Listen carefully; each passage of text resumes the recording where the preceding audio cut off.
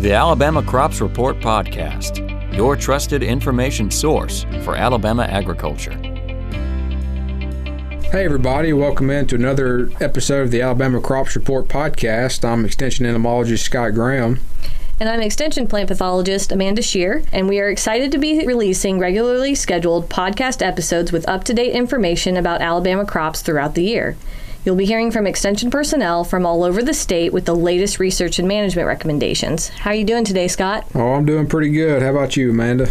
I'm doing good. Got my first set of trials in the ground. Got a cotton trial at PBU last week and a peanut trial in Headland yesterday before the rains came in. Yeah. As we record, we're kind of dodging rains here, there, and yonder across the state, trying to go where they're not so we can get some stuff done in the field. All right, we're excited about our guest today. We have Dr. Kathy Lawrence, who is an alumni professor and the Joe Klepper Endowed Professor here in the Department of Entomology and Plant Pathology at Auburn.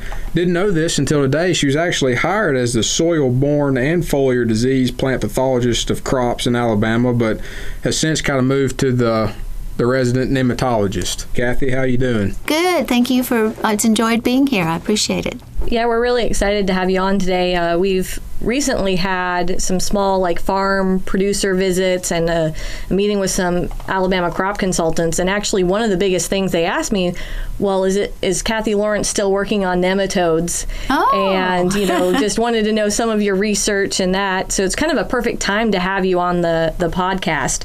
So we'll just kind of jump into some of those nematode related questions.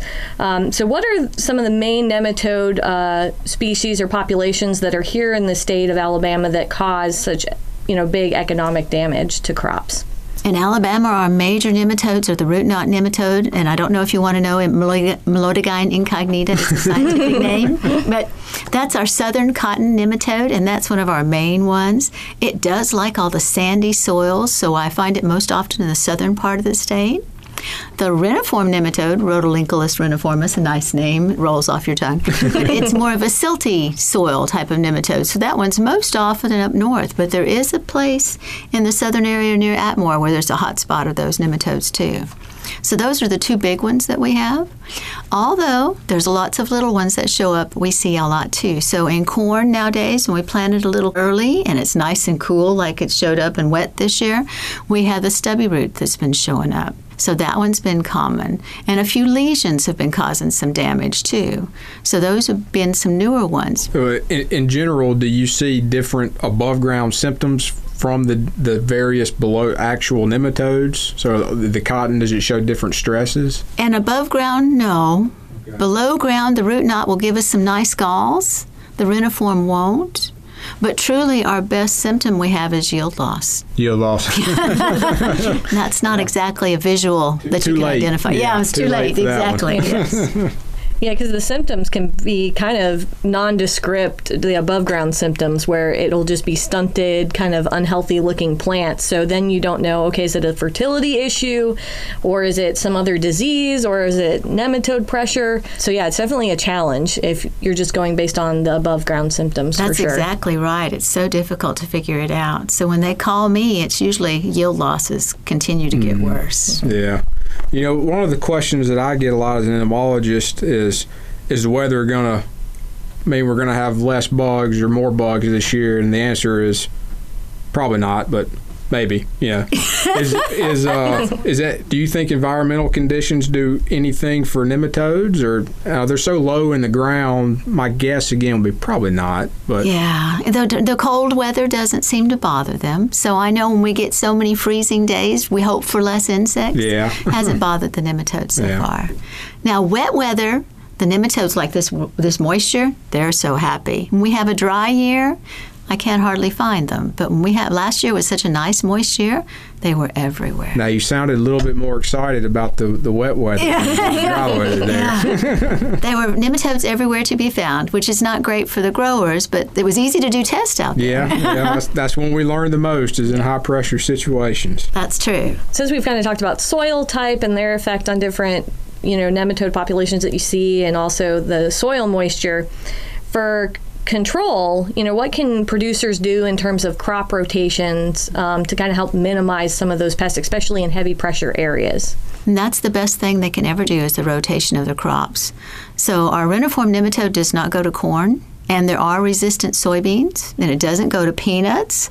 So there's other crops. If you can rotate to any of those others, that helps tremendously. The root knot nematode does go to a lot of other crops, but the southern root knot that attacks cotton does not attack peanut, so that's an ideal rotation.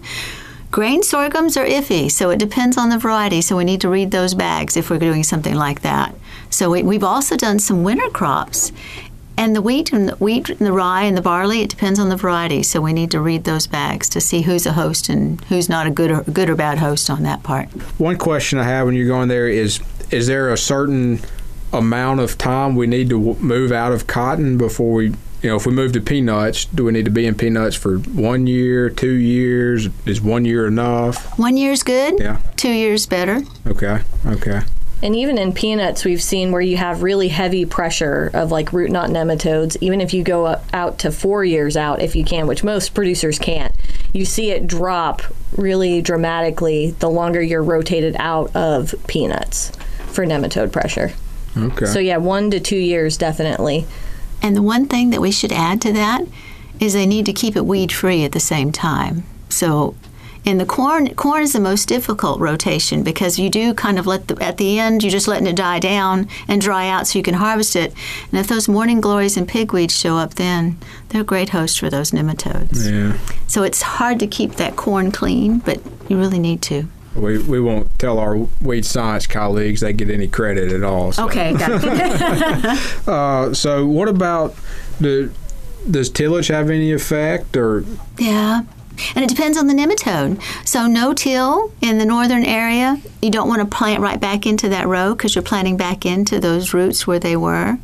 So soil conservation, you have to make your choices. Yeah, that's, the entomologist, we understand, the positives of no-till, but it does bring its own separate issues that we weren't used to dealing with. Yeah, so we had Audrey Gamble on, the soil scientist, a couple weeks ago, and we kind of talked about that a little bit. Yeah, the no-till is really good for the soil, but sometimes it increases disease. I know that in addition to crop rotation, variety selection can probably go the farthest on top of that. So do you just kind of want to get a rough rundown of some of the varieties that you've looked at for cotton or corn or soybean and kind of go with your best recommendations for producers? And we do thank very much to our Cotton Commission that always gives us some funding to put all the varieties out there. So last year we looked at Phytogen 322, I got to get my numbers straight, which is reniform resistant, and it did very well at Tennessee Valley at our research station. So that one was very good. There's also a Phytogen 443, which is more of a longer season that we didn't test so far up north, but I haven't tested that one, but the 332 did really well. This year we also have asked Delta Pine for 2141, so we'll put that in the test and we'll know by next year. There's a whole handful of root knot resistant ones. So we looked at 360 last year down at the plant breeding unit where we have so much root knot, and it did pretty well, but we had a few hurricanes that kind of gave us some trouble there. But there's a dozen of them that are different ones that are good for root knot resistance that are out there too, and they're in Phytogen and Delta Pine and Stoneville. So whichever one you want to pick, just look for that. Some of them will tell you whether they're 1 gene or 2 genes, so I always get the most genes. So there are quite a few out there to choose, and that variety is the major decision that they make. Yeah, in peanuts, it's a little bit simpler. There's really only 3 varieties that have resistant to root knot nematodes. So that's your Tiff Guard, your Tiff NV, and Georgia 14N, but they're not resistant to lesion nematodes. It's only root knot. So there's not quite as much room to play with in peanuts, but there's definitely a lot to choose from in cotton. So yes, there's a lot more coming in, and it's sad that way to where one nematode resistance doesn't give you resistance to all of them. That's the sad part. So you got to know exactly which ones. And for soybeans, that's the same thing. So if we pop in with the soybean variety, they'll tell you if it's reniform resistant, soybean cyst resistant, or root knot resistant. So you have to know which nematode you have to match it to that soybean variety. And I've given up doing all the soybean variety trials because there's hundreds of them.